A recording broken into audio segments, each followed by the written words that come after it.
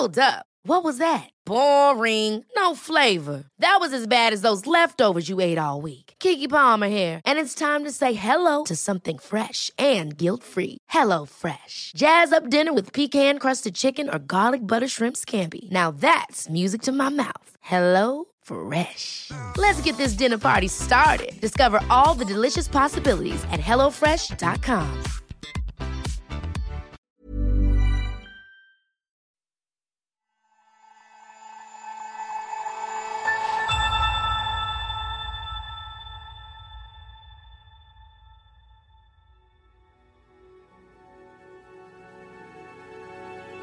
On September the 15th, at around 1 a.m. Universal Time, crypto fans from all over the world will be watching and waiting for a monumental shift in the technology behind Ethereum, one of the world's biggest blockchains. The event has been named the Merge, and if all goes to plan, it could have an outsized impact on the cryptoverse and even the wider world beyond.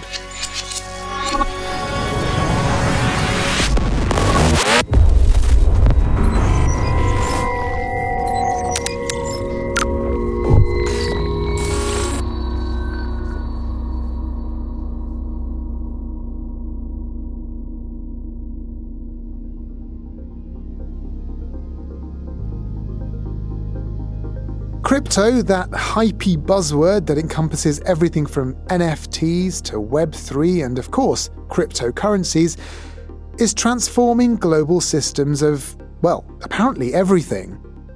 Whether you're trading Bitcoin or accessing a Web3 social media site, the basic idea behind crypto and blockchains is decentralization.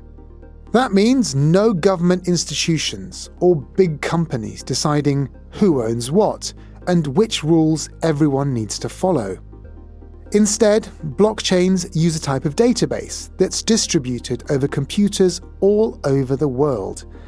No single person owns or controls it. All changes to that database are visible to everyone else. Blockchains promise lots of things, but one thing they've been criticised for a lot is that because they run intensive calculations on thousands of machines, they often use huge amounts of energy. The merge could slash the amount of energy that Ethereum uses by more than 99%. That's good news for the environment. But what does this radical change mean for the rest of crypto? Hello and welcome to Babbage from The Economist, our weekly podcast on science and technology. I'm Alok Jha, The Economist science correspondent. Today we'll be exploring the potential implications of the merge, from reducing energy use to improving security and scalability of the blockchain. Will Ethereum's shift catalyze change in other crypto systems?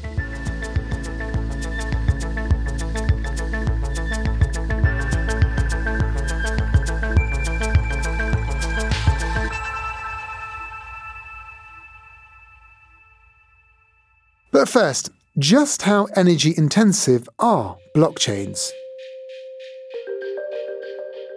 Until recently, the industry around mining Bitcoin, the world's most popular cryptocurrency, was mainly based in China. That changed in September 2021, when China's government prohibited the practice.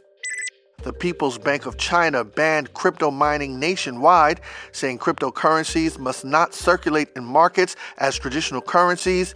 The PBOC also barred financial institutions, payment companies, and internet firms from facilitating cryptocurrency trading. While some Bitcoin mining still does happen, illegally, in China, the home of Bitcoin mining today is America.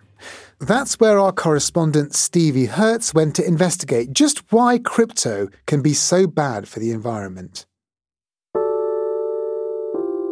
From the road, CleanSpark's mine in College Park, Georgia is pretty unassuming. Neatly tucked away behind the Atlanta airport, where the airline offices and fire department are. If you were driving by with the windows up, you probably wouldn't notice it. But roll the windows down or get out of the car and you'll notice.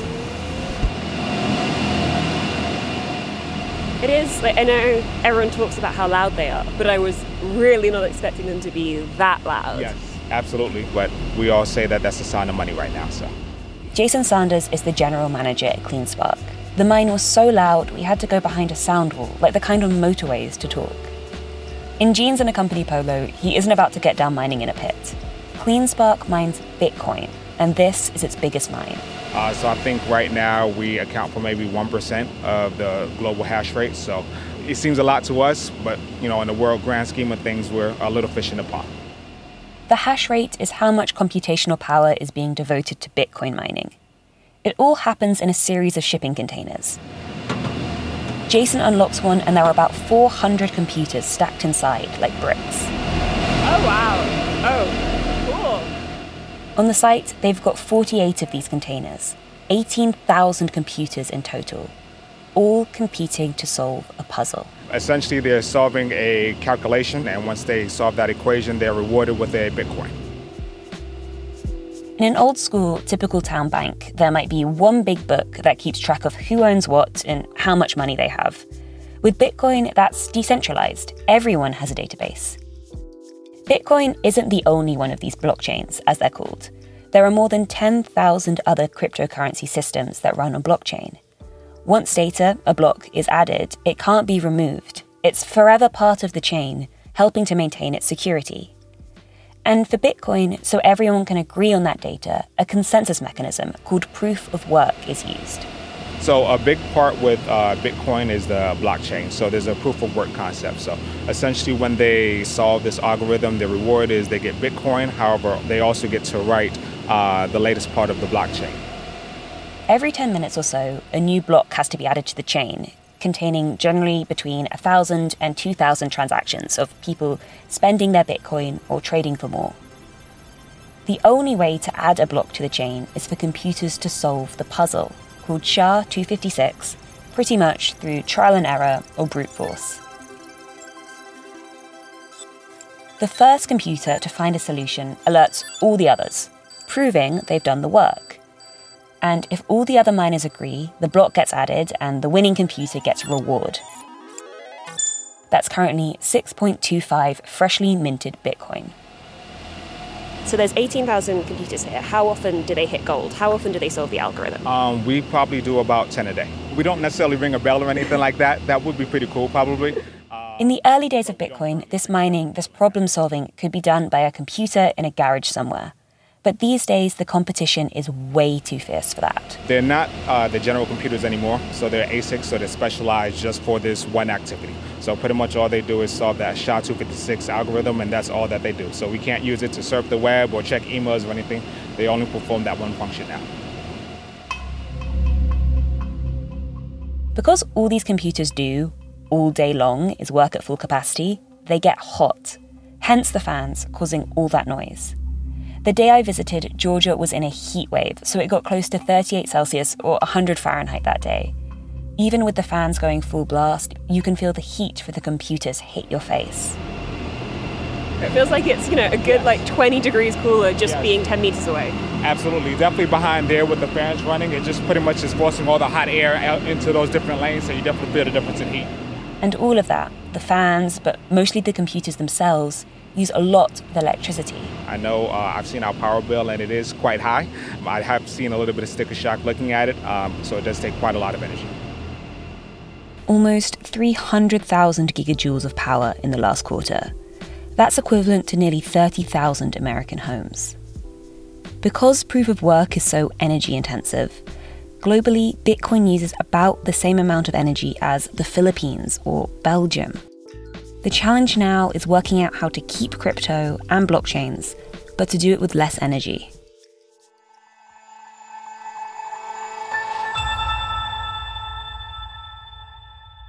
I'm now joined by The Economist's Wall Street correspondent and chief crypto nerd, Alice Fulwood. Thank you for joining me, Alice.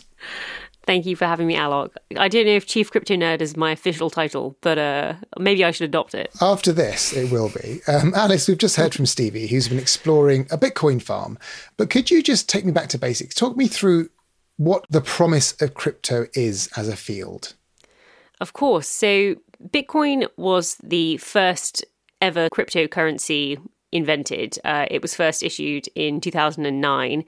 And what people mean by cryptocurrency is that it's a digital money made secure by cryptography. So in the case of Bitcoin, computers compete to solve little puzzles. And if they solve the puzzle quickest, they get freshly minted Bitcoin. And those computers maintain the validity of the ledger of transactions in Bitcoin that are happening. And it was the very first cryptocurrency token to exist. But since then, crypto has expanded in all kinds of ways. There are new blockchains, there are new tokens, there are new functionalities that have been built on top of it. And the sort of deep promise of all of these various technologies is that they are decentralized. So instead of relying on one centralized entity like a bank or an exchange to verify transactions taking place, you can instead rely on that network of computers I was talking about that are solving those puzzles. And the blockchain that you mentioned, the blockchain is this distributed database where all of the transactions of the crypto coins or whatever else are stored so that everyone can see what's going on at all points, hence the decentralization bit. So you're not got one person who doesn't own this information, essentially. Yes, exactly. So a distributed network of computers all have a copy of this distributed database and are checking that it is correct. Now, you're here to talk about Ethereum. Tell us what Ethereum is first before we go on to talk about how it's changing. Ethereum is the sort of second major blockchain to come along. It was first invented in 2014 by a Canadian-Russian teenager at the time called Vitalik Buterin. And the difference between Ethereum and Bitcoin is that Bitcoin just keeps track of transactions in Bitcoin tokens. So you can send Bitcoin back and forth between wallets, and the Bitcoin blockchain keeps track of those transaction details. Ethereum instead keeps track of whether or not lines of code have been executed. So that made possible something called smart contracts, and have also made it possible for people to build any kind of application on top of the Ethereum blockchain. And so it's a much more sort of general purpose crypto setup and blockchain. When it was created in 2014, it was set up using the same mechanism as Bitcoin. So it uses proof of work, essentially sort of using a lot of computing power to verify all of those lines of code and transactions in the same way that Bitcoin does. And the kit that you need to mine Ethereum to keep the Ethereum blockchain safe and secure is lots and lots of graphics cards. Now, all of this mining takes up a lot of energy, and Stevie told us about how energy intensive Bitcoin mining is. Is it similar for Ethereum? Is it still very energy intensive? Ethereum also uses a lot of energy. It doesn't use quite as much as Bitcoin, but at current estimates, it consumes about 80 terawatt hours of energy a year, which is approximately equivalent to the electricity consumption of a country like Chile. Now, all of this is going to change this week as Ethereum completes what's called the merge. Tell me what the merge is. Yes, so the merge is the name that the crypto community have given to the point at which Ethereum will switch from using a proof of work blockchain to using something called proof of stake, which is a different mechanism for verifying a blockchain. And the difference between the two is that proof of work, the scarce resource that you have to keep proof of work safe is lots of graphics cards or computer chips or sort of computer hardware and power. Proof of stake, you have to have a lot of tokens, and you essentially pledge your tokens to say that you'll verify transactions honestly. And if you don't do that, then the tokens that you pledge can be taken away from you. So that's how proof of stake will keep Ethereum secure instead of proof of work. And proof of stake is much, much more energy efficient. So when the merge takes place, Ethereum's energy consumption will drop by an estimated 99.95%. So it will effectively be on Thursday as though you have switched Chile off in terms of electricity consumption. Now, that's the level of energy efficiency I can sort of get behind. I mean, that's really interesting that there's actually a solution to this crypto energy issue that I think a lot of people get worried about. How is the merge actually going to work? What are the steps?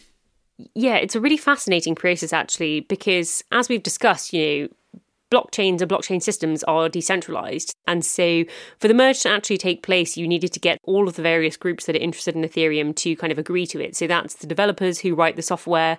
It's the computers that run that software to keep the blockchain updated. It's the people who've built all those apps, the DeFi apps, NFTs, etc. All of those people had to weigh in on whether or not they want to switch to proof of stake. And so the literal process that will happen now that that's all been agreed is that the developers have written a new software package. It has been distributed to all and sundry of the computers, and they are in the process of upgrading their software to be merge ready. And about 3/4 of the computers have done that already. And the developers also agreed a specific total difficulty. The difficulty is like the total amount of computing power that's ever been used to verify Ethereum.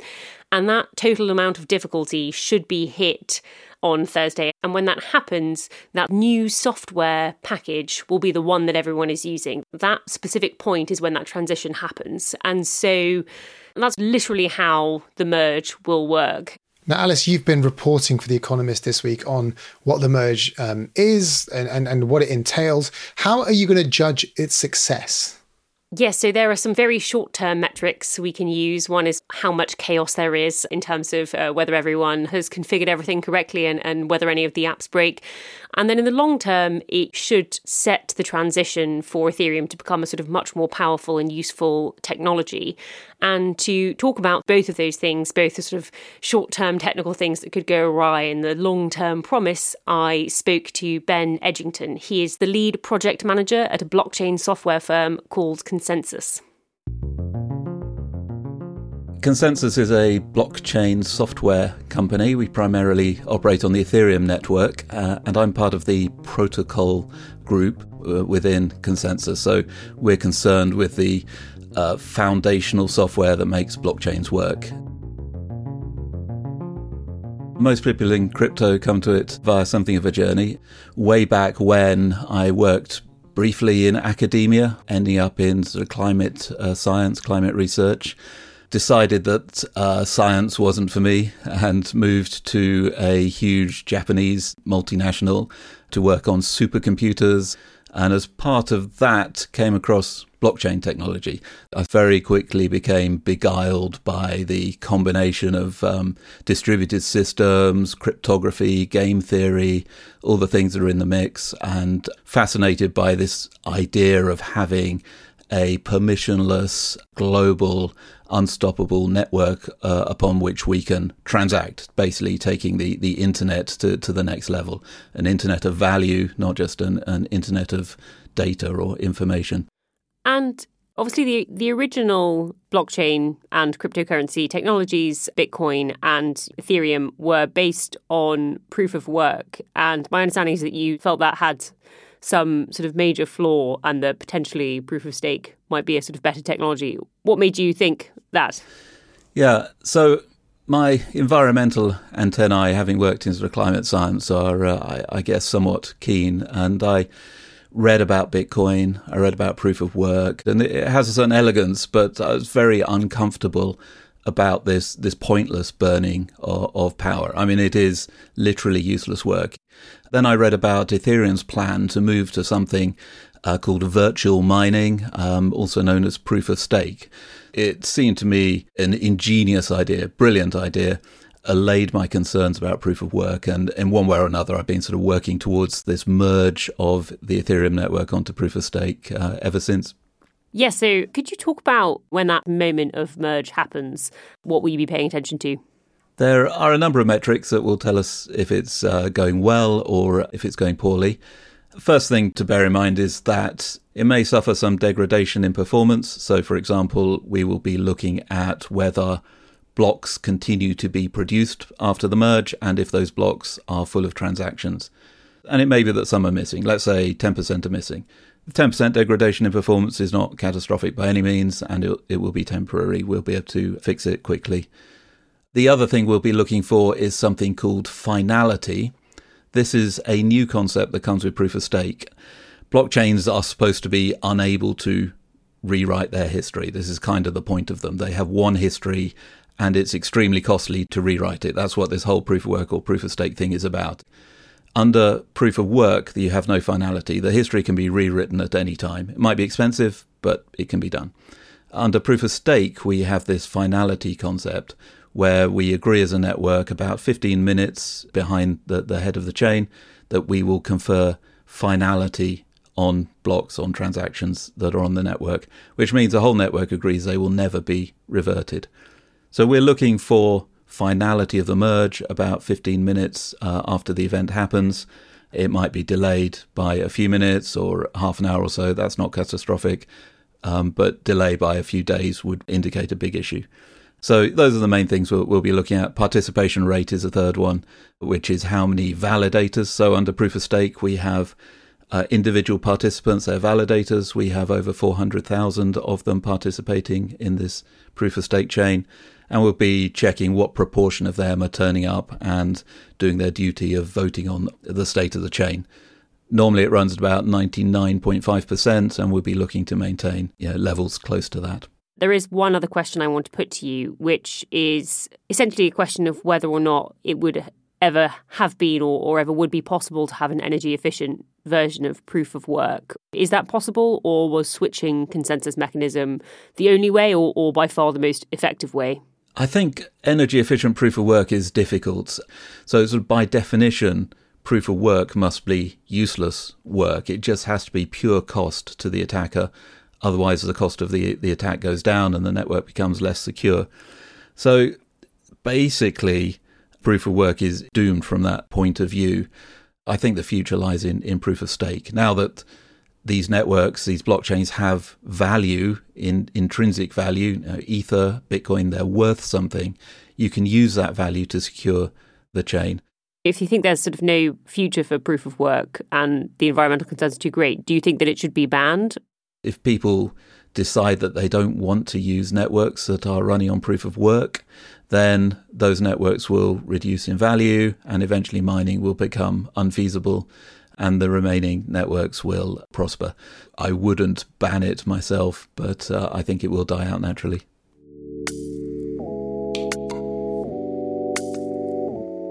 Now, Alice, that all sounds very exciting indeed. I imagine as the chief crypto nerd at The Economist, you're going to be watching computers or code going up a screen or something. What are you going to be doing as the merge happens? Yes, and actually the merge date is getting sort of closer and closer. Since I started reporting this, it's shifted from about 4 a.m. on Thursday to midnight. So that's made it a bit more sort of palatable, at least, to sort of stay up and watch. It's not going to be the most riveting literal screen to watch, but it's a hugely exciting concept. Okay, thanks, Alice. Shortly, we'll be thinking about all of this in terms of the future of crypto with another one of our technology correspondents. First, though, it's time for the usual reminder that you can read all of Alice's reporting on the merge in this week's issue of The Economist, which I would thoroughly recommend. Alice, as well as writing the big feature on the merge, what else have you been reading in The Economist this week? I mean, I really enjoyed our piece on Bolsonaro and the sort of potential risks for Brazil of him being elected or not elected. I also enjoyed a piece in the US section on the political reaction to abortion in America. It is really interesting, isn't it, what's happening in Brazil? Brazil, of course, the home of the Amazon rainforest, which is an incredibly important carbon sink and place for huge biodiversity. So whoever controls Brazil controls that. And, it's concerning for the whole world, really. Now, Babbage listeners can get their best introductory deal to subscribe to The Economist at economist.com/podcast offer. The link is in the show notes. Alice and I will be back shortly.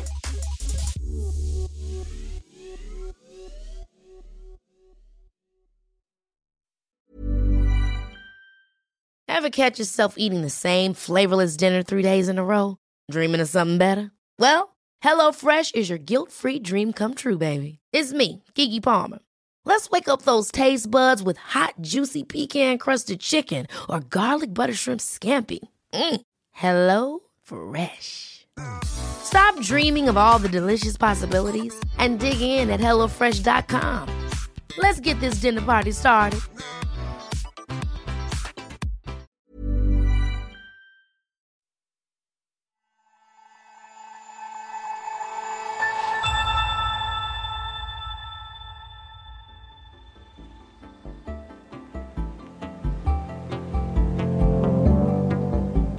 Today on Babbage, we're exploring the future of crypto.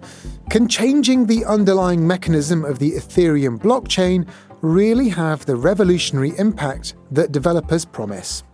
To analyse all this further, I'm here again with Alice Fulwood, and also joining us is Ludwig Siegele, one of the Economist's tech gurus, and formerly our man in Silicon Valley. Ludwig, let me begin with you. How do you feel about the merge? What do you think about its potential and its consequences? I'm hugely excited for crypto, basically, because this is where the rubber hits the road. So if the merge works, I think crypto has a future. I mean, whether it's going to be a great future, there's other barriers. But I think this has to work because if the merge doesn't work, that means that crypto cannot solve its energy problem. And you just cannot run a system like Ethereum or Bitcoin gobbling up so much energy, given the problems we have with the climate. Alice, Ludwig's excited. I mean, it sounds like you probably are too. No, I definitely am. I mean, it's easy to be anti-crypto when you have this enormous environmental cost, the same energy consumption, power consumption, emissions as a small nation. After the merge, for Ethereum, that sort of major and the sort of most important criticism goes away. And so then it becomes a case of, well, now you can evaluate and think about this technology sort of on its merits as opposed to being so fixated on the sort of massive costs that it imposes on society. Okay, we hear a lot about the power consumption of blockchains. And as you say, Alice, if this is the way of getting around it, that's certainly good. But does that then allow it to not only get beyond those sorts of climate-related discussions, but also start to scale, but actually do more transactions as well? Yes, so I guess the way the Ethereum blockchain has developed is that over time, people have built all kinds of, little financial systems on top of it. So you have applications written in lines of code that act kind of like banks, or they act a bit like exchanges for swapping crypto assets. And in general, because they're so automated, they're much more efficient than traditional financial institutions who provide these kinds of things. They don't have that many workers. They don't have overhead costs, etc.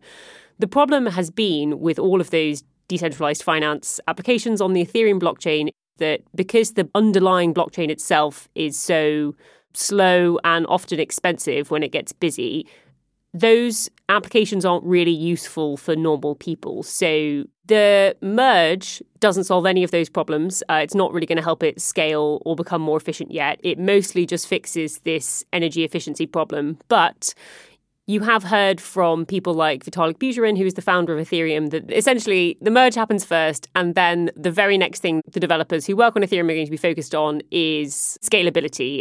In particular, this sort of technological upgrade called sharding, which would allow the database to be broken into sort of lots of pieces that can all be sort of worked on at once. And so that would allow you to go from, a small number of transactions every sort of 10 to 12 seconds or whatever it is now to potentially sort of hundreds of thousands of transactions a second. Ludwig, I don't want to cast you as the techno-doom person here, but is this all going to work? What could go wrong? I mean, I guess it's going to work. Proof of stake is being used in other crypto projects. So it's actually a proven technology. The complication here is that you have to switch from one system to another, proof of work to proof of stake. I mean, to me, the problem is more a non-technical one. So the merge does solve the energy problem. They probably, with sharding, will solve the capacity, the scaling problem. But, I mean, they haven't yet solved the governance problem. So if Ethereum really wants to be the platform for a new financial system, I think they have to have a more formalized governance structure. Right now, it's a group of developers, and they decide what happens with Ethereum. In a way, it contradicts the whole idea of blockchains, because blockchains have been sold to us, or cryptocurrencies, as being these kind of decentralized organizations where you don't have banks, you don't have central banks, you don't have people deciding what happens to the financial system. And actually, that's not true. There's lots of kind of hidden points of centralization.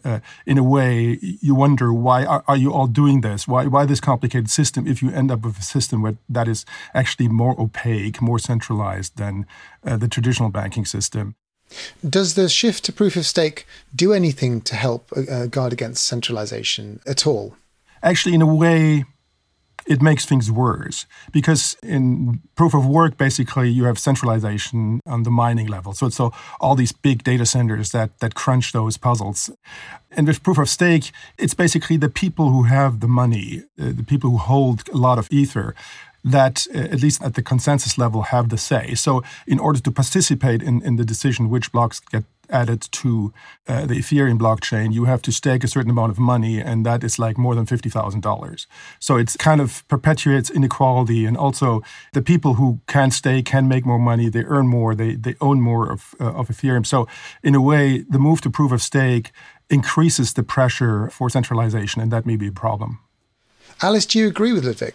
So one of the things that I did think was quite interesting from my reporting is that if the developers tried to push through some software upgrade, say that the merge was hugely unpopular with all of those other groups I mentioned, so people that hold the tokens, people that have built the apps on top of it, the miners, etc. If it was very unpopular with all of them, then you inevitably would get some sort of pushback from all of those groups. So maybe all of the miners wouldn't update their software, and all of the applications would say, well, we have these assets in the real world that we are saying this blockchain is sort of keeping track of, but we don't like what you're doing with it, and so we're going to go with this other version of it. And so figuring out precisely how important those feedback mechanisms and that sort of decentralization is can be quite difficult. But I do think it's not as simple as the developers have all the power and they just do whatever they want. And I agree that proof of stake does seem to make it sort of slightly trickier, because you've moved from a world in which, as Ludwig says, all the miners were centralized, but everything else was very decentralized, to a world in which, you know, a lot of the developers also hold a lot of ether. And so it's a different kind of decentralization.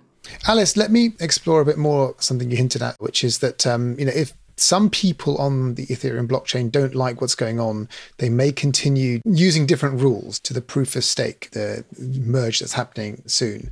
What does that mean for the blockchain? Does that mean that you'd have two versions of it sort of out there operating if there's a real split? Yeah, almost certainly someone is going to attempt this. So the network of miners that have been the ones sort of maintaining the Ethereum blockchain from inception until now have invested $5 billion, according to some estimates, in mining equipment to do so. And on September 15th, or whenever the merge actually goes ahead, that mining equipment will no longer be what gives them an edge in, earning the rewards from verifying transactions on the blockchain. Instead, what will give people an edge is holding a lot of Ethereum. And so obviously they're not very happy about it, in that their investment is going to be wasted. And so that raises the prospect of what's called a fork, which is where the nodes or computers that are sort of maintaining the blockchain don't update their software deliberately to try and keep running a parallel version of the blockchain that still uses the old consensus mechanism or the sort of old proof of work way of doing things. And the question becomes, how successful will that really be? So Alice, you said that people have spent billions of dollars on infrastructure, computers basically. What are these miners going to do with all that stuff? So even though miners have invested all this money in this, it seems as though a lot of them are going to use their computers, at least, some fraction of their power, to verify the new system. So most miners, even though it goes against their economic incentives, are sort of happy to go along with the merge, probably because all of the economic value is going to be on that new proof of stake chain, because everyone else wants that to happen. In terms of what the miners are going to do with all of their equipment, you can already see the impact of this in the sales of graphics cards. So in particular, like ASICs graphics cards made by NVIDIA are the ones that are used to mine Ethereum. And last quarter, NVIDIA's sales of its graphics cards halved. But they're not going to, give up mining Ethereum altogether. They're going to move to the new system, at least with some of that equipment. Okay, well, that sounds positive. What about other blockchains? Alice, are there other blockchains that are looking to follow Ethereum in this transition? Actually, a lot of the blockchains that you could think of as potentially sort of rivals to Ethereum, most of them already use proof of stake because they were invented after Ethereum. When Ethereum was invented in 2014 and sort of launched in 2015, the plan was always to eventually move to proof of stake, but they wanted to do proof of work at first because it was sort of the tried and tested technology for cryptocurrencies and blockchains because of Bitcoin. But now that people know that proof of stake works, almost everything that is launched now is launched not on proof of work. It's all on proof of stake or some other consensus mechanism. There's one called proof of space and time, which is where you prove that you have lots of space on your hard drive. And so most of the newer blockchains are actually already ahead of Ethereum. So if this is a change that's solely centered around Ethereum, then the big issues around energy consumption of crypto mining, won't they just stay the same? Ethereum, of course, is just one blockchain operating in the space. Yeah. So, the big one here is Bitcoin. It's the biggest cryptocurrency by market cap. It's the oldest, the most important, and it still uses proof of work. And it's very hard actually to see that changing, in part because of some of the stuff we touched upon earlier about how, I guess, legitimately decentralized Bitcoin is. No one knows who its founder was. And so there is much less of an effort to lead the charge on sort of making it very different, which is sad because I think that it is a shame that the technology is so sort of environmentally wasteful. The only thing I would add to that is the main issue here is that the governance structure of Bitcoin is much more inflexible. So to do something like what Ethereum is doing now with the merge is almost impossible right now. But I think that may not remain that way. Once, for example, the system gets older, no new Bitcoin is issued. There's a question, how do miners make money? And there's not enough transaction fees to go around. Security may go down for Bitcoin, and they may have to just find a different system. Also, it depends on how successful Ethereum is with proof of stake. If that merge, that shift is successful and Ethereum becomes bigger than Bitcoin, for instance, then Bitcoin may feel forced to change its ways as well. And Ludwig, do you think that those of us outside the crypto world and the finance world should be turning our attention to this?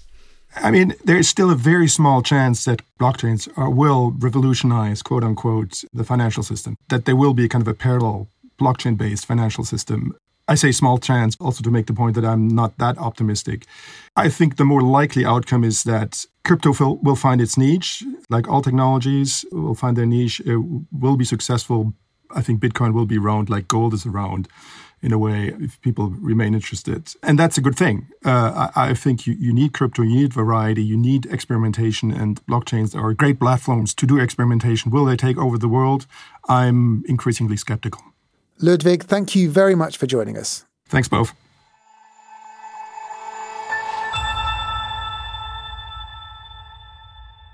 Now, Alice, do stay with me. I wanted to bring back Stevie Hertz, who we heard from earlier in the show, to talk more broadly about the issue of crypto and climate change. Thanks for joining us, Stevie. Thanks for having me. Now, how are people trying to make proof of work cleaner, greener, and better for the environment? So CleanSpark, who owns the mine that I visited, is an example of this. They say that they're not just in the Bitcoin business to mine Bitcoin and make money, but also to help the transition to carbon-free energy. And I spoke to their co-founder, Matt Schultz, about this. You hear a lot about other companies that are using coal to mine Bitcoin for no other benefit other than mining Bitcoin. And we believe that digital currency mining isn't just about the commodity of Bitcoin. It's not just about the scarcity of the digital asset, but what it's really about is a tool to change the way that we see and believe energy works. And so they say that they use pretty much exclusively carbon-free energy. A hydroelectric dam for the mine they work with in New York, and in College Park, Georgia, where I was, mostly nuclear energy. And they say that they are very clear to the power companies that they work with. They only want clean energy. Which is kind of great on the surface, right? Like whatever you think of Bitcoin mining and proof of work, at least those 18,000 computers that I saw, they aren't directly contributing to carbon dioxide being released into the atmosphere. Okay, but you don't sound very convinced. I'm not, because while CleanSpark isn't using dirty energy, in College Park at least, it does still get its energy from the grid. That's why it's based there, because the local utility is almost entirely nuclear. But the rest of the grid in Georgia is by no means carbon neutral. Of Georgia's net electricity generation, about 26% is nuclear, 12% is renewable, but the rest is pretty dirty. And so I put this question to Schultz, whether they are just shuffling the dirty, carbon-intensive energy onto someone else's plate. And he said it's because they're clear that they'll only use carbon-free power, it creates an incentive for the energy companies. 2/5 of Georgia's power comes from a carbon-free source, 60% doesn't. And fundamentally, don't your mines stop that renewable energy being used for powering people's homes and helping cut down on that other 60%? Isn't it just shuffling the non-renewable energy over to someone else?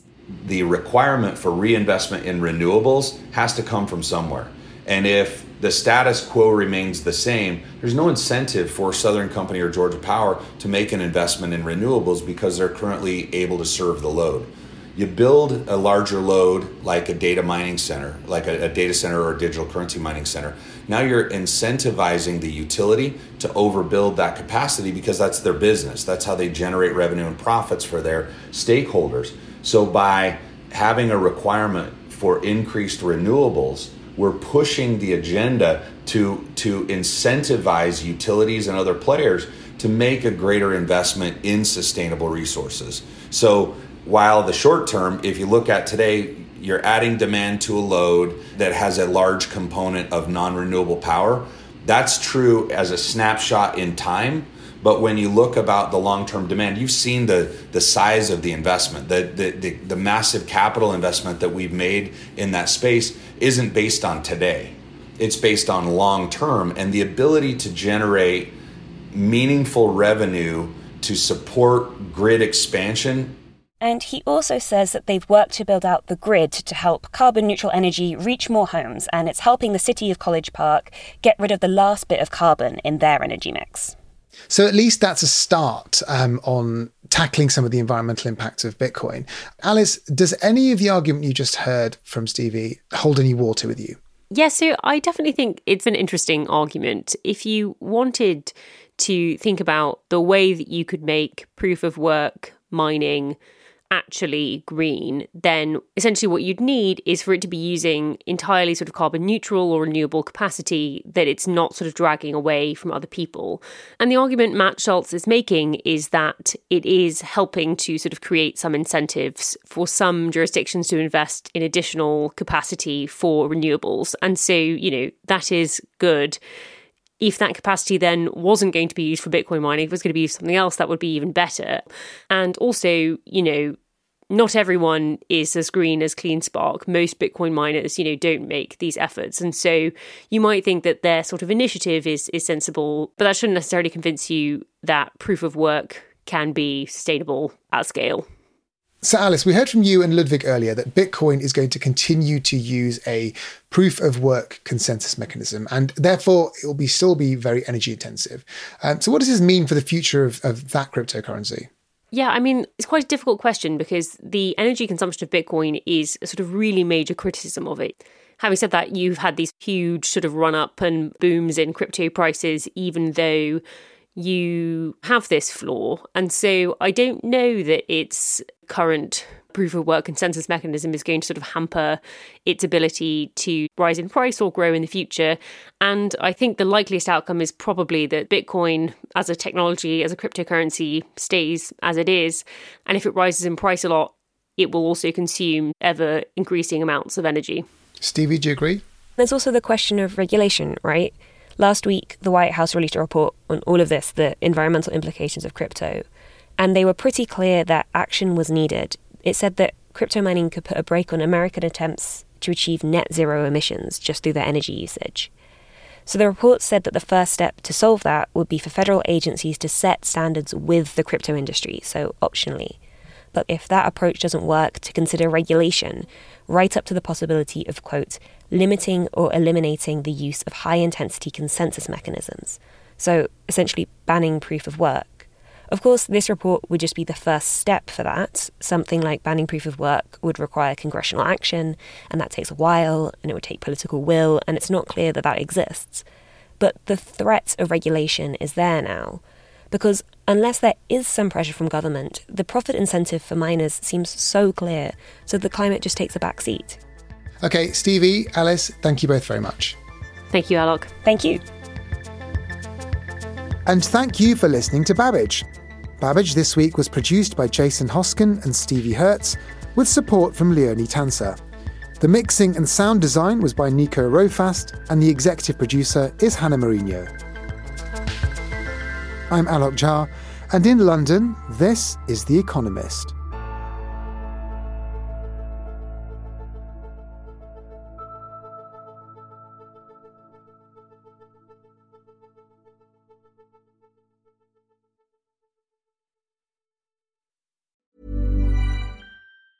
Planning for your next trip?